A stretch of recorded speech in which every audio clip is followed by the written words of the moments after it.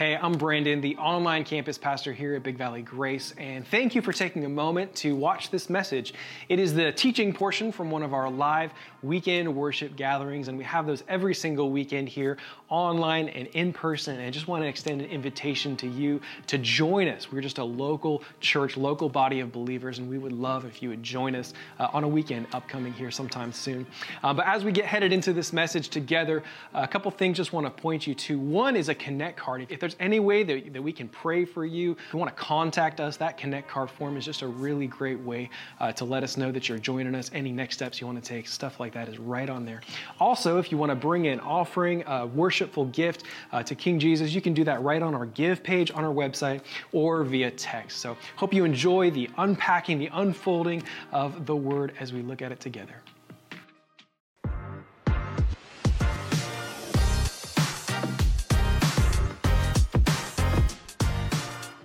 Hi, my name is Madison, and I'm out here asking students what they believe. What do you believe about the Trinity? Can you explain what the Trinity is to me? Everybody has their own opinion. God is the Father, the Son, and the Holy Spirit. I think it is three beings, but they're all one. It's really confusing, but they're three and one at the same time. That Jesus, God, and the Holy Spirit, they're all in one. And even if we might not understand it now, we'll understand it when we get to heaven.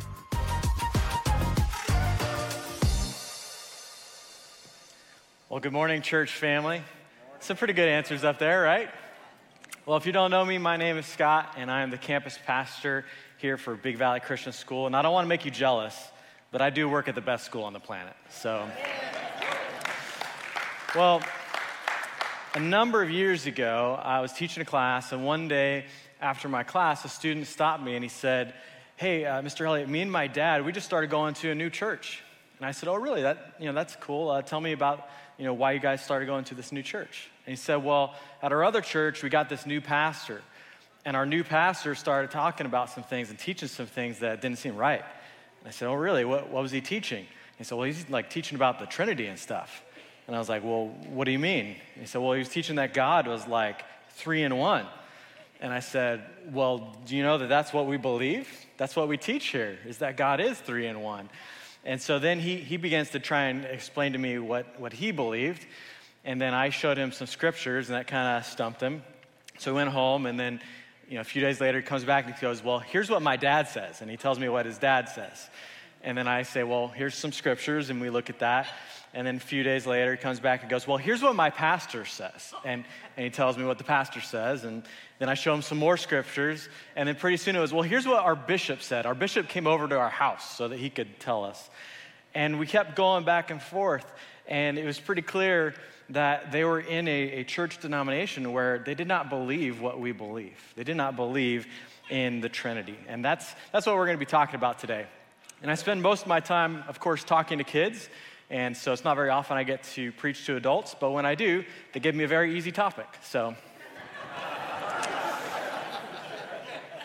but as we talk about the Trinity today, I want to just remind us of our heart for this series. What Pastor Joel has really described for us is that his heart is that we would believe in Jesus, but that we would also believe some things about Jesus that are really important, really fundamental.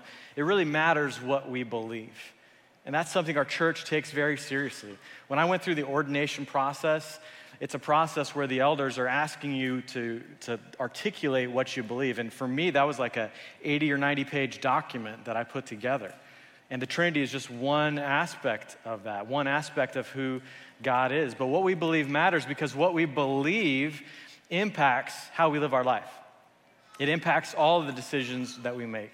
It's as simple as this. You would not sit in a chair if you did not believe that that chair could support your weight, right? Your belief informs what you do, how you live. And then the second goal of this series is that we would believe together as a local body of believers, that we would have unity around the things that we believe to be true.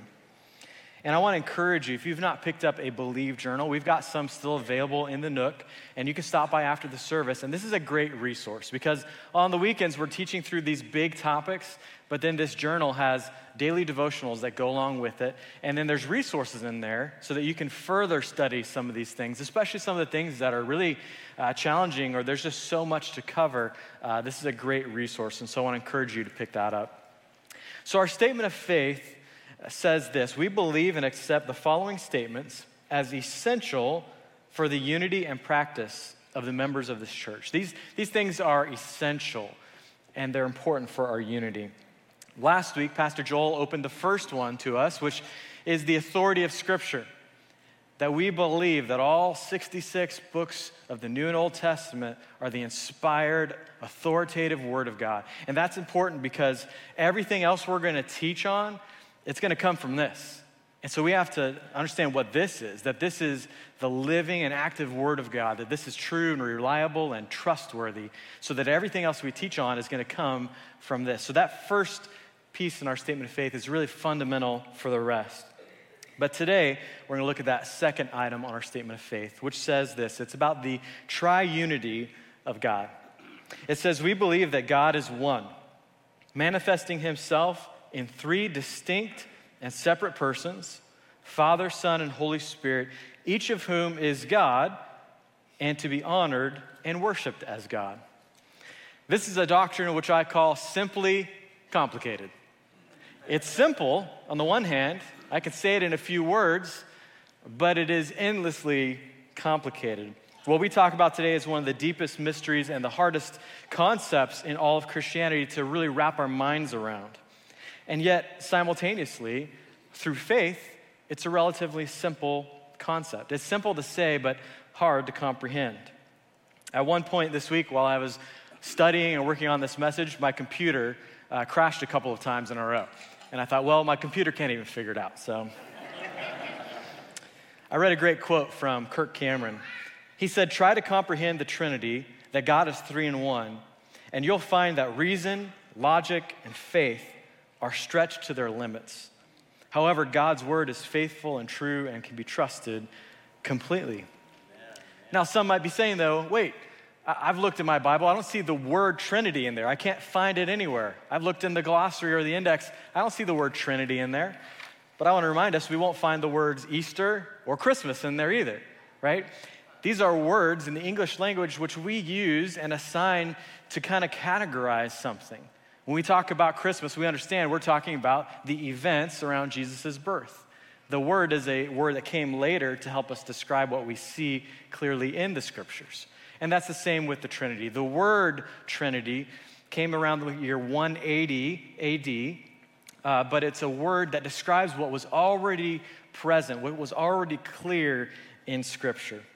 And so as we get into this topic today, let me open us in prayer.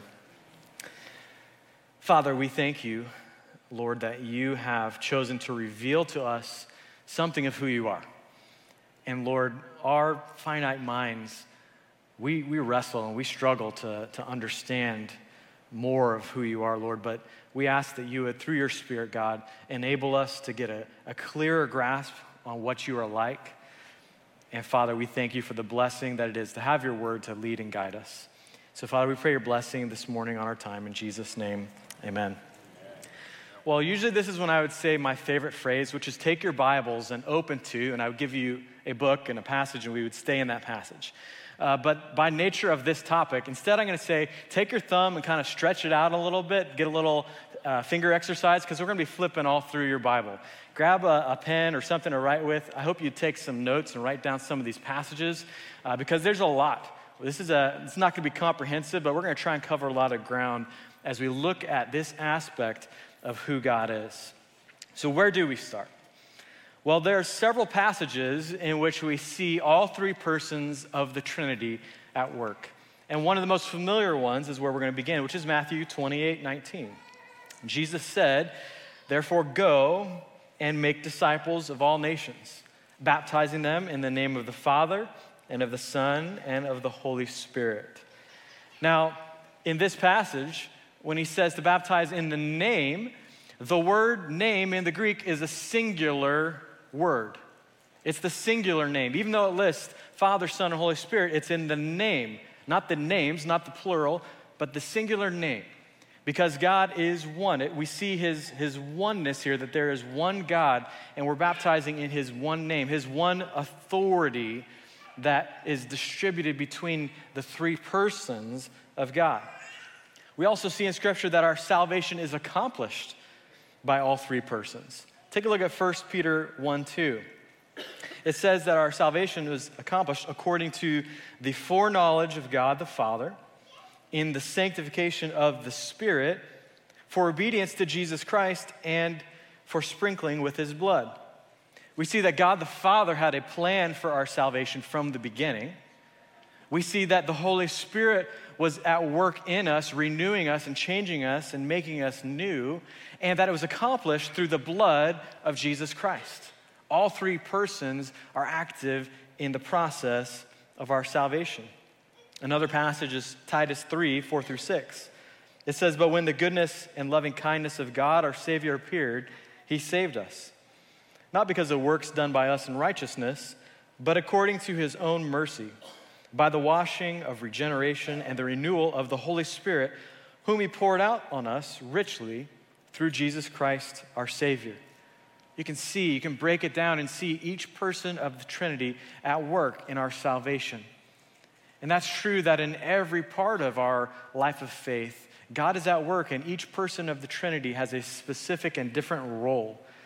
And I'd encourage you, Pastor Lonnie Skiles this morning is preaching on the Trinity in series, and in his outline, he kind of goes through some of the specific roles of each person. And so maybe later this week, you can go back and watch that message as well.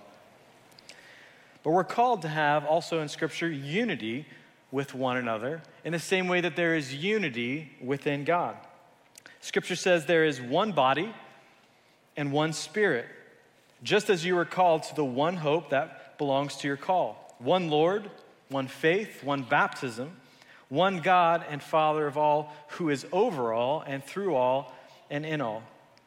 So when we talk about the Trinity, we're talking about the way in which God exists in perfect unity.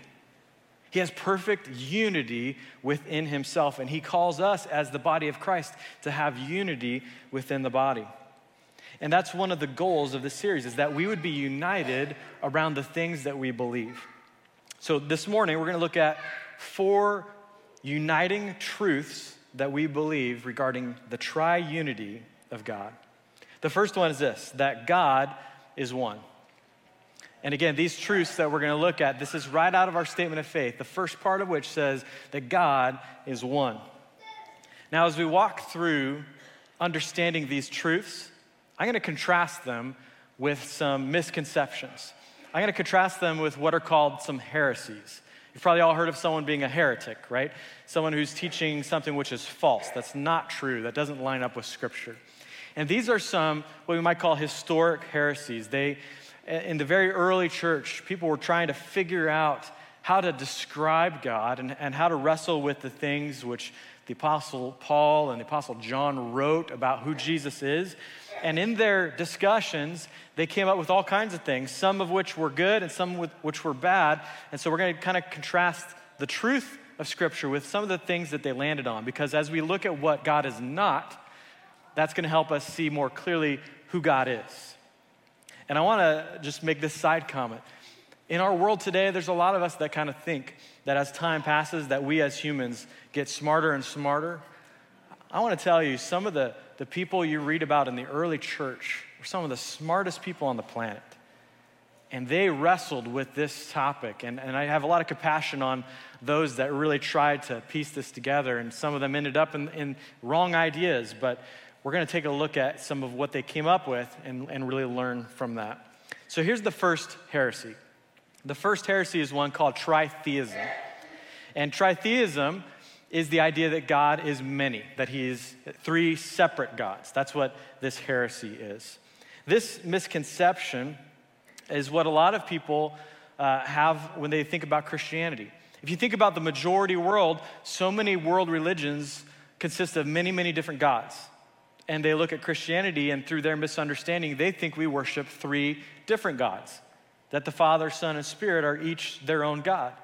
But that's simply not true. I have a neighbor I was talking to one time, and he was convinced that I worshiped 3 different gods. And I was trying to tell him, no, we worship one God. They are one. But he couldn't wrap his mind around that. And I understand why. It's hard for us to wrap our minds around it. But what does the Bible teach? The Bible teaches that there is only one God. When you take a look at Isaiah 44, verse 6, it says, "Thus says the Lord, the King of Israel and his Redeemer, the Lord of hosts. I am the first and I am the last. Besides me, there is no God." He's the only one. There is no other God. There never has been any other God, and there never will be. There is only one. That stands in stark contrast to what the rest of the world teaches. And then again in Deuteronomy chapter 6, this famous passage says, "Hear, O Israel, the Lord our God, the Lord is one. You shall love the Lord your God with all of your heart, with all of your soul, and with all of your might." From the beginning of the people of the nation of Israel, they stood in stark contrast to the nations around them. The nations around them worshiped many different gods, and here was a nation who came together and worshiped one God, because that one God who was real revealed himself to them and made himself known and made it known to them that he is the one and only God. Now, is this idea of the Trinity, is this a new idea? Is this an idea that only came about in the New Testament? Well, actually, we can see the foundation of the Trinity in the Old Testament. One example, a familiar passage at Christmas time, is out of Isaiah. It says, "For to us a child is born, to us a son is given, and the government shall be upon his shoulder, and his name shall be called Wonderful Counselor." And the Counselor, that's a title for the Holy Spirit. "Mighty God, the everlasting Father." There you see God the Father. "And Prince of Peace." That's Jesus. Jesus came that we might have peace. He is the Prince of Peace. So there in the Old Testament, you see that foundation for the Trinity. Now, does that mean that the Jewish people had an understanding of this? No. They didn't understand it until much later as God revealed more of who he is to them. But you can see the foundation being laid. And you can look through the Old Testament and see lots of references and concepts that are laying the foundation for who God is. So God is not 3 different gods. He is one.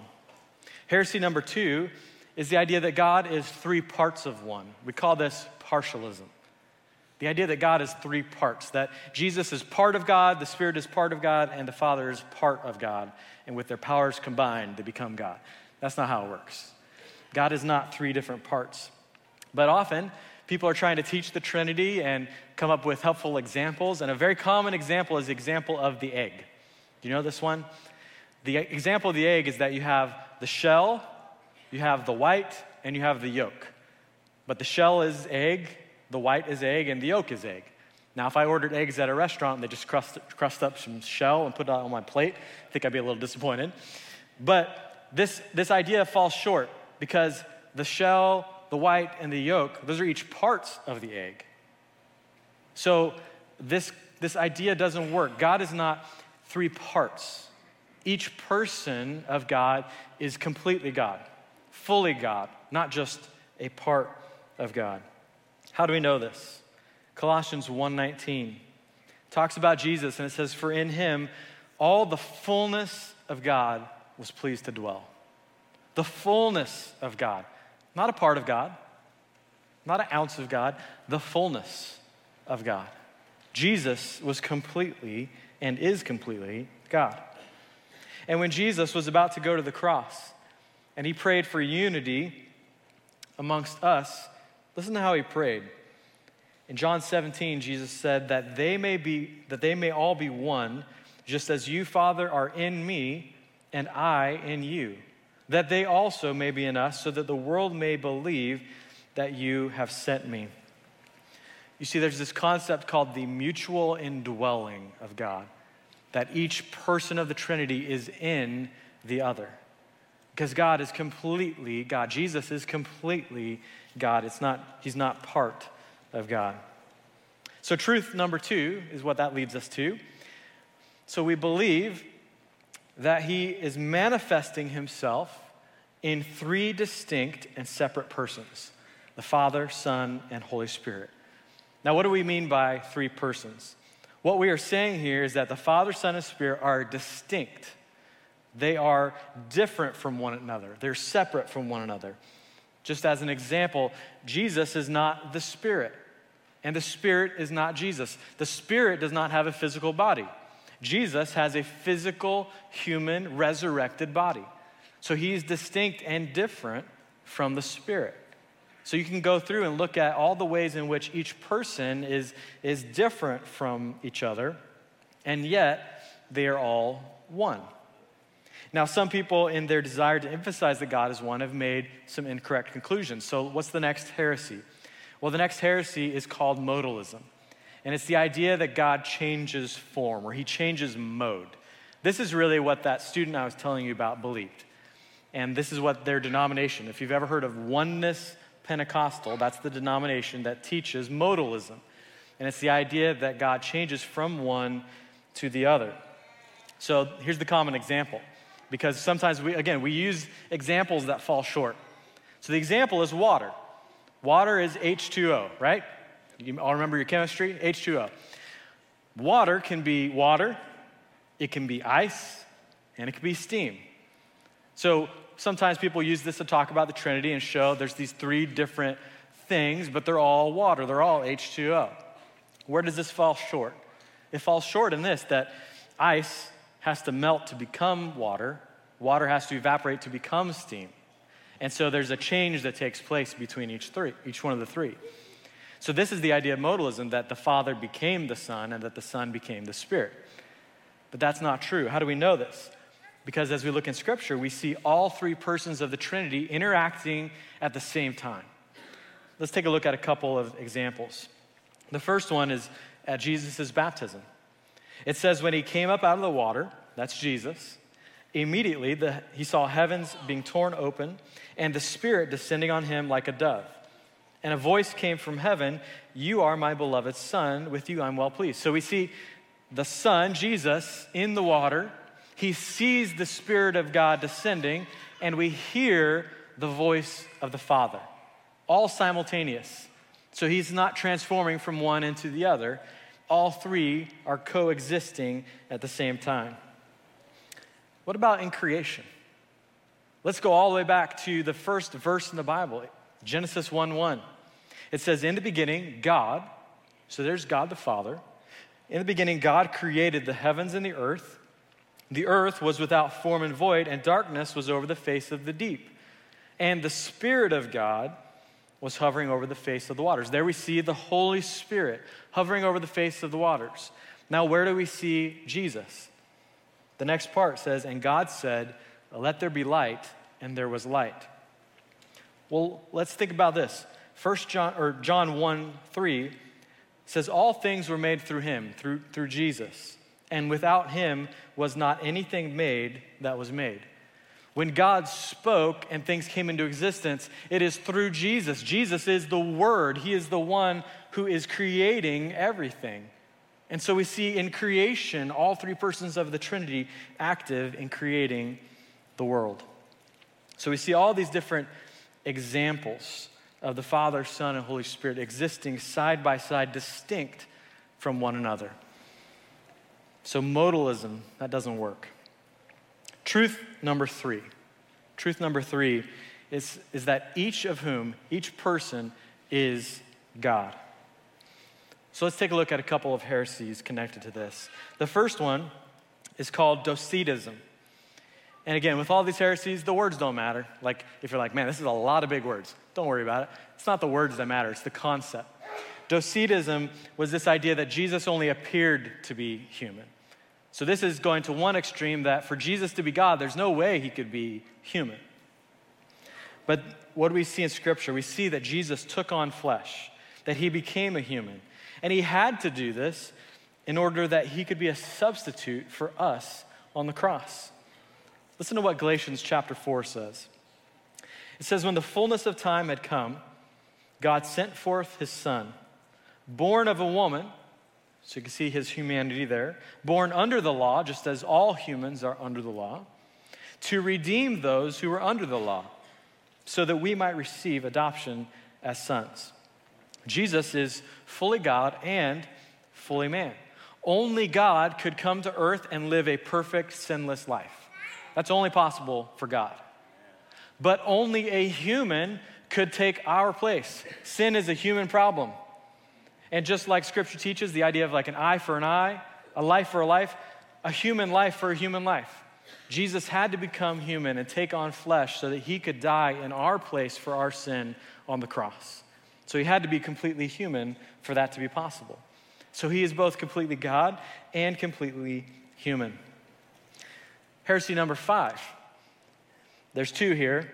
One is called Arianism and the other is Macedonianism. And that's a good Scrabble word right there, just so you know. This heresy teaches that Jesus and the Spirit were created by God. Well, there's a big problem with that. Anything that is created is less than the Creator. And what we see in Scripture is that Jesus and the Spirit are not less than God, but are co-equal with God and co-eternal, that they have always existed. They're not creations of God. How do we know this? Well, let's look at John 17, verse 5. Jesus is praying and he says, "And now, Father, glorify me in your own presence with the glory that I had with you before the world existed." We see that Jesus is eternal. We see that he was with God before creation. John 1, verse 1 says, "In the beginning was the Word," that's Jesus, "and the Word was with God." So there you see the distinction, and the Word was God. So you see simultaneously these 2 truths coexisting. What about the Spirit? Was he created? Is he God? Well, Hebrews 9:14 says, "How much more will the blood of Christ, through whom the eternal Spirit offered himself without blemish to God, purify our conscience from the dead to serve the living God?" He's called there the eternal Spirit. He has also always existed. And is the Spirit identified as God? Jesus is identified as God, right? He said, "I and the Father are one." What about the Spirit? Well, in the book of Acts, we have this story about Ananias and Sapphira, and they tell a little lie, ends up getting them killed. Remember this story? And when this happens, Peter confronts them, and he says, "Ananias, why has Satan filled your heart to lie to the Holy Spirit?" And then a little later in verse 4, he says, "You have not lied to man, but to God." So Peter identifies the Holy Spirit with God. So we see all 3 persons are God. And all 3 persons are co-eternal and have existed alongside each other from the beginning. I want to show you a helpful image. Maybe you've seen some variation of this before. It's this triangle up here. And it shows, if you kind of go top of the triangle, the Father is not the Son is not the Spirit, and the Spirit is not the Father. Right? There's the distinctions between the 3. It was Jesus, the Son, who was on the cross. Right? The Father was not on the cross. There's distinctions. And yet, each of whom is God. All 3 are God. All 3 are the only one true God. All 3 are co-equal and co-eternal. They're 3 divine persons. It's, again, it comes back to, we're saying the same thing. It's simple to say, but complicated to wrap our minds around. And yet, in faith, we hold it all together to be true. Which leads to truth number 4. It says, "And to be honored and worshiped as God." That all 3 are to be honored and worshiped as God. Now, a couple more heresies. One is called Ebionism. And this is the idea that Jesus was merely human. So we had one heresy that said, well, he can only be God. There's no way he could be human. And the other side says, well, he can only be human. There's no way he could be God. Jesus, we've already seen, identified himself as God. And through his actions and through the things that he said and did, he shows that he is God. There's no other way around it. In the beginning was the Word was with God, and the Word was God. But we also see that Jesus receives worship, that he receives the worship that we understand to be due to God alone. The Apostle John had this incredible vision of what would come in the future in the book of Revelation. And here's what he describes.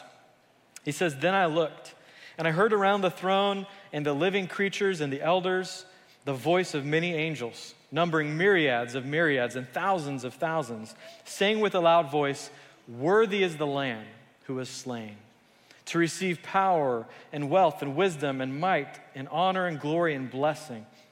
And I heard every creature in heaven and on earth and under the earth and in the sea and all that is in them, saying to him who sits on the throne and to the Lamb, be blessing and honor and glory and might forever and ever. What do we see here? We see Jesus, the Lamb of God, receiving worship.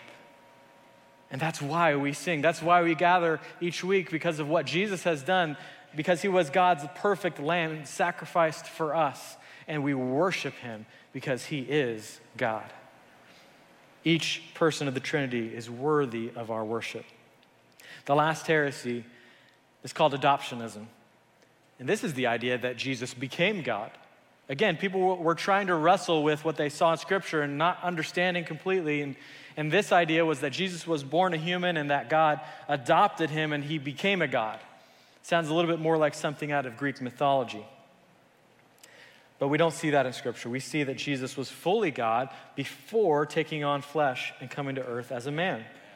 Philippians 2:7 says that he, Jesus, emptied himself by taking the form of a servant, being born in the likeness of men. Jesus emptied himself. He left the glory of heaven and came to earth as a man. In Jesus, we have this doctrine. It's called the hypostatic union. It's just a fancy way for saying that Jesus had within himself two complete natures, that he was completely God and completely man at the same time. And there's no way to explain that other than to say that both are true. And that's what we see in Scripture. Each person is completely God. So I want to end with us saying together, reading together out loud, this section of our statement of faith. And hopefully we have a little bit more context and understanding of what we're saying. So let's say this together.